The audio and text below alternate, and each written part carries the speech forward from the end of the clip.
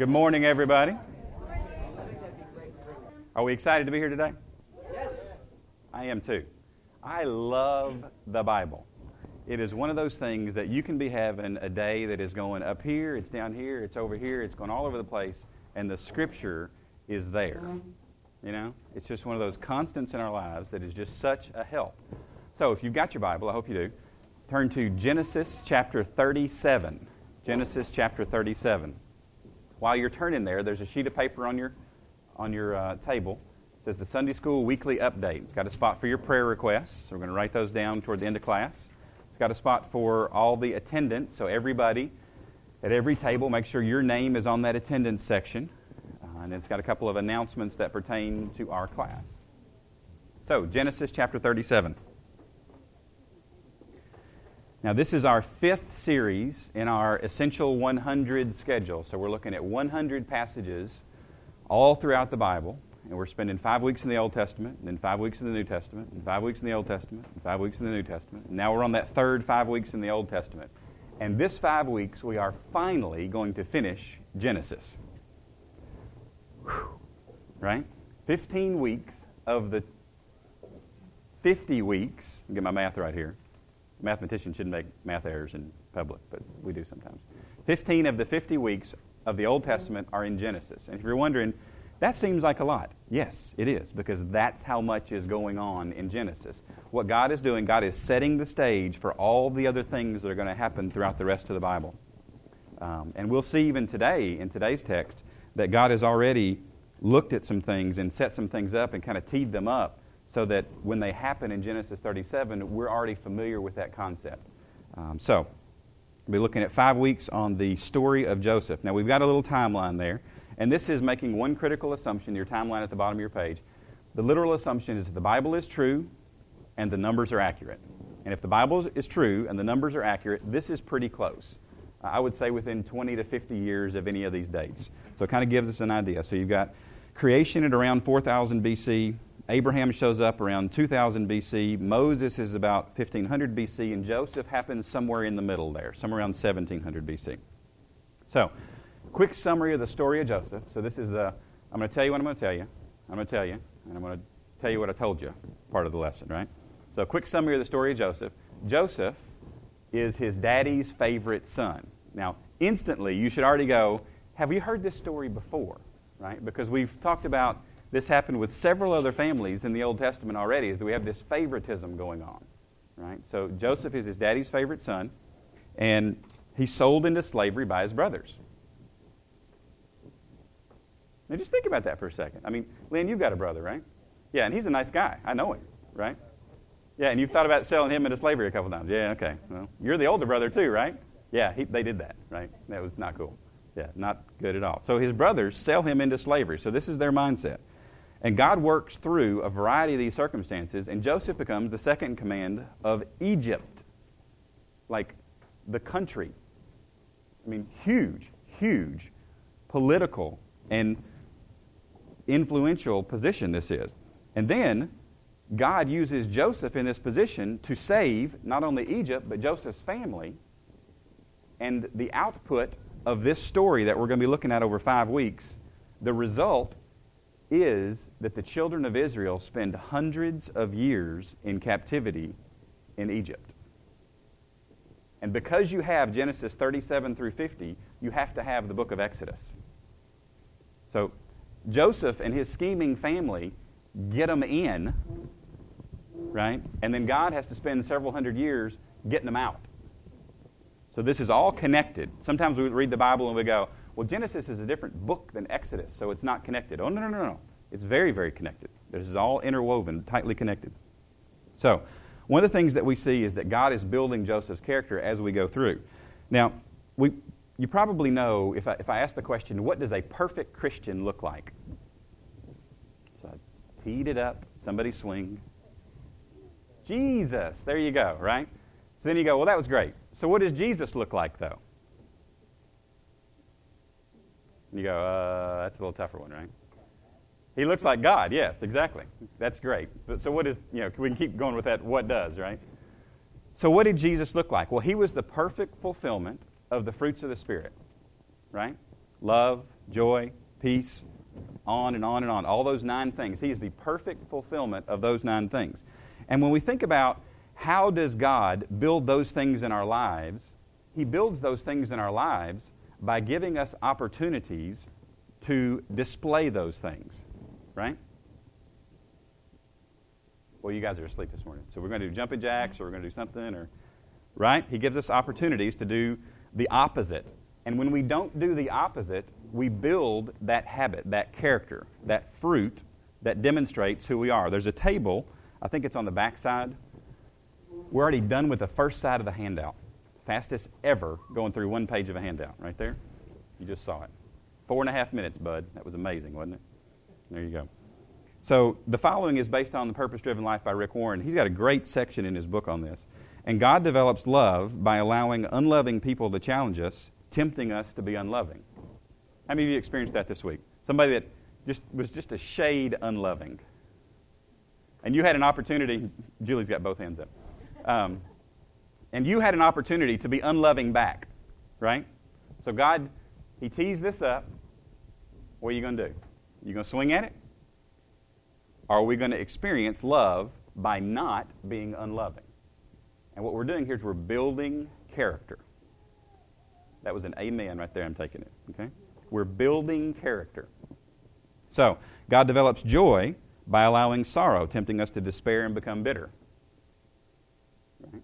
So he gets what He wants, the result of us looking like Jesus, by giving us opportunities to do the opposite. And we reinforce this behavior. And the Holy Spirit comes along and helps in this whole process, this fruit of the Spirit. So, as we look at Joseph's life over the next 5 weeks, God works through the events of our lives for His good and for our good. Now, the story of Joseph cannot be told outside of the concept of family, because it is all about family, his story. So how many of you have a family where everything on the surface is perfect? There's no tension on the surface. Anybody have one of those families? Yes, Julie's got it. Yes, right? We have one. You have one? Yeah. Because the goal is for everything to look good. And we've checked the Southern hospitality box, right? Because everything looks good. But underneath the surface, we have real problems. Some of you look at me like, I have no clue what you're talking about. We just had it out at home. That happens too. We're going to get there. Now, so I've got a question for you. How many of you like to drink hot tea? Like put the tea bag in and the whole, so you like to drink hot tea, right? What kind of hot tea do you like to drink? Decaf in the evenings. Okay. Any kind of flavoring or anything, or no? Just regular straight up. Anybody like any special kind of flavorings? What do you like? Pomegranate. I wouldn't even have a clue what that tasted like. What do you like, Trish? Lemongrass. That sounds like a Willy Wonka thing or something. I mean, it's like, pick some grass. It's tasty, you know. It's like, no. So when you drink hot tea, you put the tea bag in the water, and you put the water in the microwave, and you nuke it, right? Is that the best way to do it? In the microwave? What's the best way to do it? In a pot. Where does the pot go? On the stove. Now, how many of you ever watched a pot of water boil? Like from the start to finish, watched it boil. It does something very interesting right before the water starts to boil. The pot will rattle just a little bit because something is about to happen. There's a change going on inside because of the pressure that is building up. And then all of a sudden, what happens? It bubbles and we can see it and we can hear it because something has fundamentally changed. And that's what happens in Genesis 37. You have all of this boiling, this low-level rumbling that's all in the background. It's in the genealogies, okay? Because when we get to Genesis 37, Jacob, who Genesis 37 also calls Israel, Jacob already has 12 sons and at least one daughter. And the strange thing about Jacob's family is that he's got 12 sons and one daughter by 4 different women. Now, if you want to build a harmonious and happy family under one roof, this is not the way to do it. Right? 4 women. So everybody knows the story of Jacob, right, and how he got his wives. So he goes and he falls in love with, if you don't know the answer, it's friends. He falls in love with Rachel. Yes, he falls in love with Rachel. And he goes and he makes a deal with Laban, her father, and he says, I want to marry her. And Laban says, cool. Worked for 7 years. He goes, man, that's a long time. Okay, I love her. I'm like madly in love with her, right? It's Ross and Rachel, the whole 9 yards. So he works and works and works. 7 years, on the honeymoon night, wakes up the next morning, and lo and behold, it's Leah. So, pop the balloon, right? So what does he do? He's one of the dumbest moves in Scripture. He hits the reset button. Let's do it again, right? Sure, why not? Because working for 7 years didn't work out last time, so let's go ahead and do it again. We'll never understand this move. So he does it again, works for 7 more years, and now he gets to marry Rachel. So now he's got a problem. Because sometimes the Bible says, he who finds a wife findeth a good thing. And sometimes more of a good thing is not a good thing. Okay? So 2 is not better than 1 in this scenario. Right? That verse in Ecclesiastes says 2 is better than 1. That's talking about the man and the woman. It's not talking about 2 women and a man. That is not better than 1. That does not work that way. So now he's got 2 wives. So who does he love the most, though? Rachel. So we've got favoritism among his wives, nonetheless. So can you imagine living under one house or one tent, how this is working? Probably not well. So guess who has children with him first? Leah. Guess how many boys she has? She has 4 right off the bat. Bam, bam, bam, bam.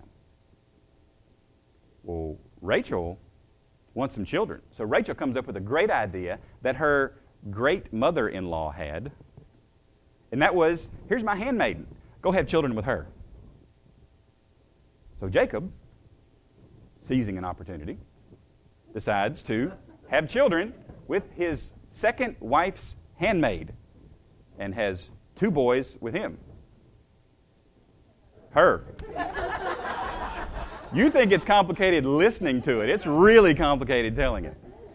So then, I'm almost got lost at this point. So then, Leah gives Jacob her handmaid because she saw that that's apparently made Jacob happy. So Leah decides, I'll follow suit. I'll give you my handmaid, Zilpah, which is an awesome name. Zilpah is a great one. And then Jacob has 2 more boys with Leah's handmaid. You see how this is just getting, it's like Alabama family tree. It's just ugly, ugly stuff. So then Leah has 2 more boys with Jacob and a girl, Dinah, who shows up later on in a chapter that we are not, praise the Lord, going to cover in this class. And then finally at the end, Rachel has who? Joseph and Benjamin. Very good. You've read this before. That's awesome. Yeah. So she has Joseph and Benjamin. And guess who Jacob's 2 favorite sons are? Joseph and Benjamin. Yeah. Now, how do you think that made the first 10 sons feel? Not so hot. So that's the backstory as we walk into Genesis 37. This is all the junk that's in their family history. Okay? So we get to Genesis 37. It says, Now Jacob dwelt in the land where his father was a stranger in the land of Canaan. This is the history of Jacob. So that was what I just told you. Joseph, which means Jehovah has added, being 17 years old, was feeding the flock with his brothers. And the lad was with the sons of Bilhah and the sons of Zilpah. Did it say he was with the sons of Leah? There is a reason. They did not get along. Okay, they did not get along. And Joseph brought a bad report of them to his father.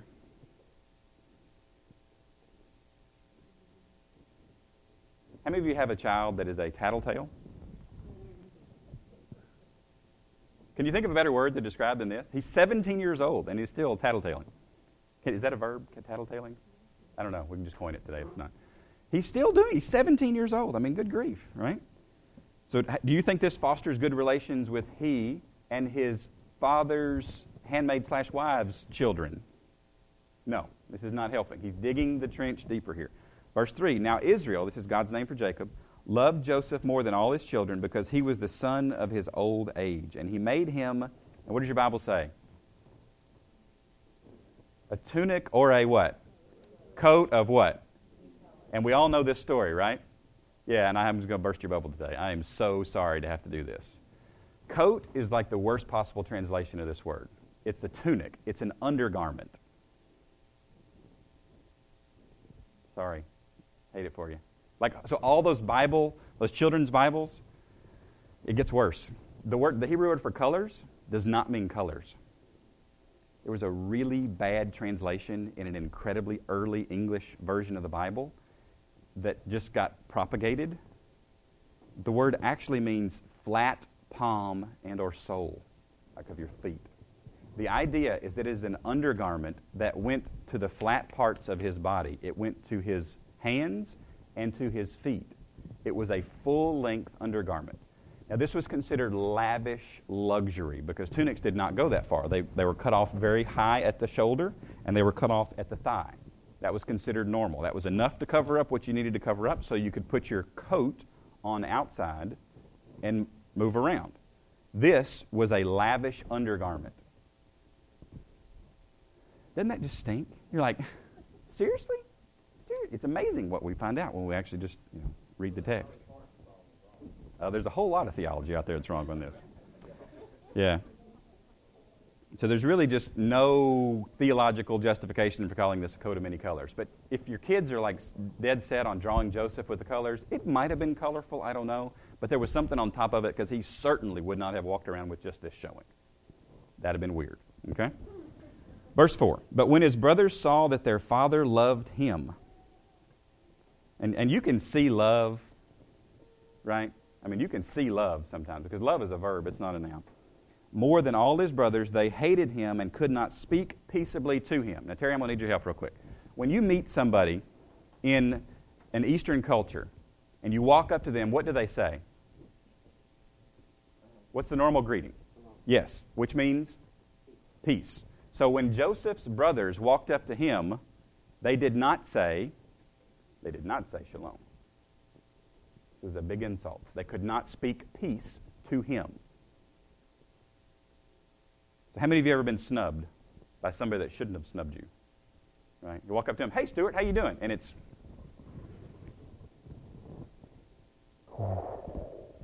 right? In our culture, you just kind of get upset. In this culture, this is a major insult to you. Major insult. So they would not speak peaceably to him. Verse 5, now Joseph had a dream. Now, we have looked at dreams so far in the Old Testament. And what has God done with the concept of dreams up to this point? When we hear about a dream in Genesis, who is communicating? God is communicating, right? So we have this idea that the natural assumption on the part of the reader of Genesis is that this is a message from God. This is a message from God. So Joseph had a dream, and he told it to his brothers, and they hated him even more. So, after the hate, okay, most people think that they hated him because he told them the dream. He told them about the dream, and then he goes into details, and then they hate him some more. Verse 6, so he said to them, please hear this dream which I have dreamed. So apparently he's trying to make peace with them at this point, I hope. Otherwise he's just dumber than a bag of hammers. Please hear this dream which I have dreamed. There we were binding sheaves. Now, sheaves is not a word that probably comes up in your everyday conversation, unless you happen to be watching an episode of Little House on the Prairie where they're in the church and they're singing a hymn, because that was the only hymn they ever sung in the entire 47 years of that TV show. Right? It's bringing in the sheaves. And everybody's going, well, what is a sheaf? Right? Well, when you harvest wheat, you don't just leave it all lying on the ground. You bind it up. The closest approximation would be a square bale of hay or a round bale of hay. You've just bound it up for easy transport later on. So, he said, there we were binding sheaves in the field. Then behold, my sheaf arose and stood upright, and your sheaves stood all around and bowed down to my sheaf. I mean, seriously, dude. Either he's like a little off in the head, or he's just trying to aggravate them. I don't know which, the Bible really doesn't say which one. Now, here's my question. Did Joseph sin by telling his brothers this dream? Did he sin by telling them this dream? No, he didn't sin by doing it. Did he do himself any favors, though? No, not at all. Not at all. So he's just propagating this, I'm my daddy's favorite. Verse 8, and his brothers said to him, shall you indeed reign? Literally, the word is to be a king, which is cool foreshadowing later on, over us, or shall you indeed have dominion over us? So they hated him even more for his dreams, plural, they were already plural at this point, and for his words. Then he dreamed still another dream and told it to his brothers. It's like, I mean, just come on, man. Just do yourself a favor here at some point. And we all know these people that just keep continually digging a hole and digging it deeper and aggressively go after just making themselves look really bad. And that's what he's doing. He told it to his brothers, and he said, look, I have dreamed another dream. And this time the sun, the moon, and the 11, how many brothers did he have? 11. How many? And the 11 stars bowed down to me. So he told it to his father and his brothers, and his father rebuked him, which is a big deal for your favorite, right? And said to him, what is this dream that you have dreamed? Shall your mother and I and your brothers indeed come to bow down to the earth before you? And his brothers envied him, but his father kept the matter in mind. Verse 12. Then his brothers went to feed their father's flock in Shechem. This is a couple days' journey away. And Israel, this is Jacob, said to Joseph, are not your brothers feeding the flock in Shechem? Come, I will send you to them. So Joseph said to him, here I am. Then he said to him, please go and see if it is well with your brothers and well with the flocks, and bring back word to me. So he sent him out of the valley of Hebron, and he went to Shechem. So it's a couple days away. Verse 15, now when a certain man found him, there Joseph was, wandering in the field.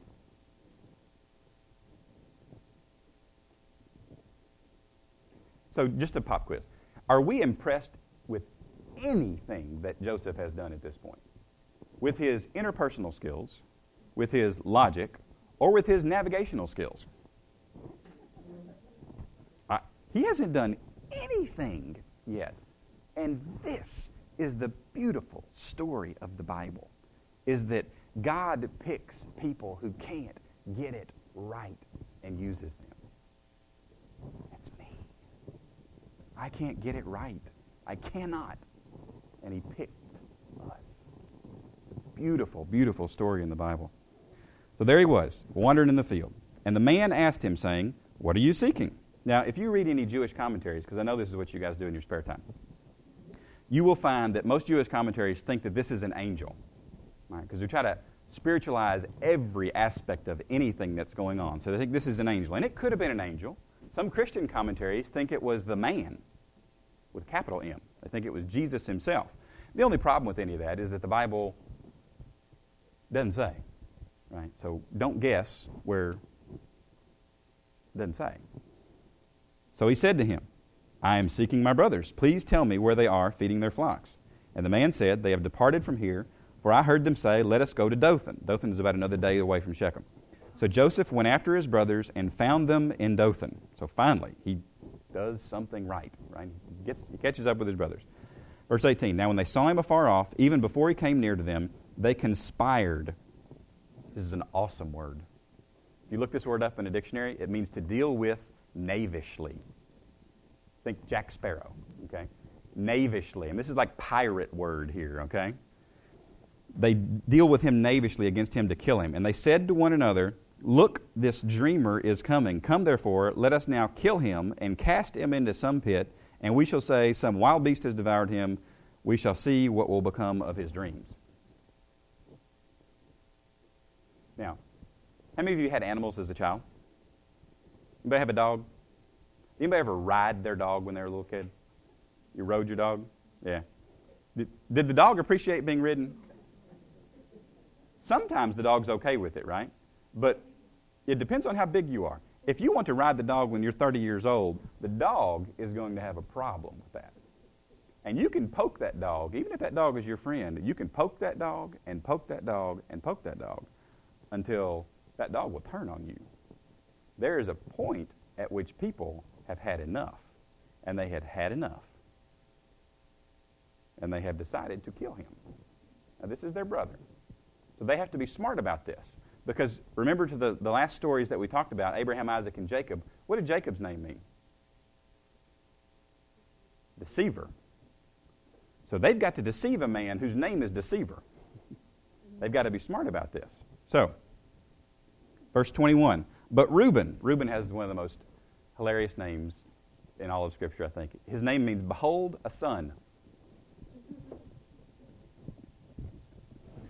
So she has the baby, and the name is, behold, a son. Y'all don't think that's funny? I thought that was hilarious. Yeah. No, he was the first. Yeah, it's like, what in the world, you know? It makes me wonder what the second... I should have looked up what the... It makes me wonder what the second one is. Behold, another son. I don't know. Maybe. So, but Reuben heard it, and he delivered him out of their hands and said, let us not kill him. So somebody, finally, we've got reason prevailing here. Verse 22, and Reuben said to them, shed no blood, but cast it into this pit, which is in the wilderness, and do not lay a hand on him, that he might deliver him out of their hands and bring him back to his father. Verse 23, so it came to pass when Joseph had come to his brothers that they stripped him of his tunic, the tunic of many colors that was on him, and they took him and cast him into a pit, and the pit was empty, and there was no water in it. Because if you get cast in a pit in this period, the assumption is there's water in the pit because this is a well, and you drown. So they had to clarify here that he did not drown. Verse 25, and they sat down to eat a meal.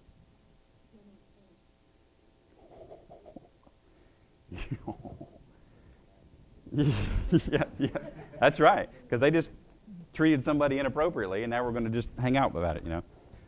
I ran a yard mowing business when I was in high school. I know this is hard for some of you to believe, because this is just totally the opposite of anything that I do now. But when I was in high school, my hands were what?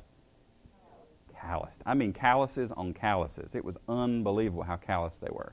And this, to me, is the ultimate in callous behavior. It is just, we have decided to kill you, we threw you in a pit, and now we're just going to have some food. Now, later on in Genesis, at the end of this story, there's an interesting little verse in Genesis 47 that very seriously implies that the brothers heard him crying out for his life in the pit. Now, the interesting thing is that they talk about this 22 years later.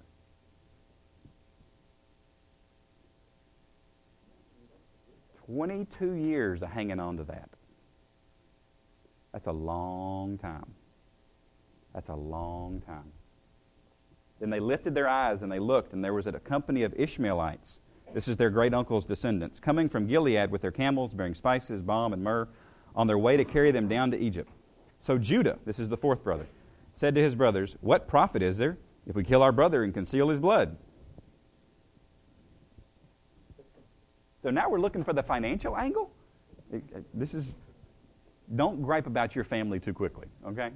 There are people with much worse families. Verse 27, come and let us sell him to the Ishmaelites, and let not our hand be upon him, for he is our brother and our flesh. Well, that sounds spiritual, doesn't it? Yeah. And his brothers listened. Verse 28, then Midianite traders passed by. So the brothers pulled Joseph up and lifted him out of the pit and sold him to the Ishmaelites for 20 shekels of silver. And they took Joseph to Egypt. Then Reuben returned to the pit. So apparently Reuben's been doing something else during this period of time. He's not privy to the fact that we just sold Joseph. And indeed, Joseph was not in the pit. I love these little phrases in the Bible where they've already stated something to be true, and they go, and indeed, he was not in the pit. If I was one of those narrators of the Bible, I would read it just that way. And he tore his clothes, and he returned to his brothers and said, the lad is no more, and where shall I go? Because Reuben felt like he had some responsibility here to make sure that his brothers were protected, because Jacob was going to hold Reuben accountable, because that's who was accountable for the health and the safety of the other brothers. So Reuben's going, I have a personal problem at this point. Verse 31, so they took Joseph's tunic, killed the kid of the goats, and dipped the tunic in blood. And please understand that when we sin, something has to bleed. You have heard me say this dozens of times. When we sin, something has to bleed. Verse Verse 32, then they sent the tunic of many colors, and they brought it to their father and said, we have found this. Do you know whether it is your son's tunic or not? And he recognized it and said, it is my son's tunic. A wild beast has devoured him. Without doubt, Joseph is torn into pieces. And what is Jacob's name? Deceiver. And the deceiver has been deceived. Whatever you sow, you will reap. Verse 35, and all his sons and all his daughters arose to comfort him, but he refused to be comforted, and he said, for I shall go down into the grave to my son in mourning. Thus his father wept for him. Now the Midianites had sold him in Egypt to Potiphar, an officer of Pharaoh and captain of the guard. So here we have, at the end of this chapter, Reuben is in mourning. Jacob is in mourning. All the sons and the daughters are trying to console their father. Joseph has been sold into slavery and is now in Egypt. Is this an uplifting story or what? I mean, it doesn't get much happier than this in all of Scripture. Well, we'll find out what happens to him in the next few weeks. It does turn around quite a bit. But so what's the point of this story? Well, number one, over-communicating good things can sometimes be a bad thing. Right? You can tell a story so much that people get angry at you about the positive that you're talking about. Number two, a house divided against itself cannot stand. I think Jesus may have mentioned this a time or two. And then number three, God is working even when we cannot see Him working or know what He is working on. He is working. He is working through every single bit of this. So what do we do with that? Well, number one, show tact when sharing truth. Right? We don't have to use bullhorns or baseball bats. We can just show a little tact when we're sharing truth. Number two, ensure there is no favoritism in my family. Because the majority of this story is a result of this favoritism that is shown. And it is not a good thing.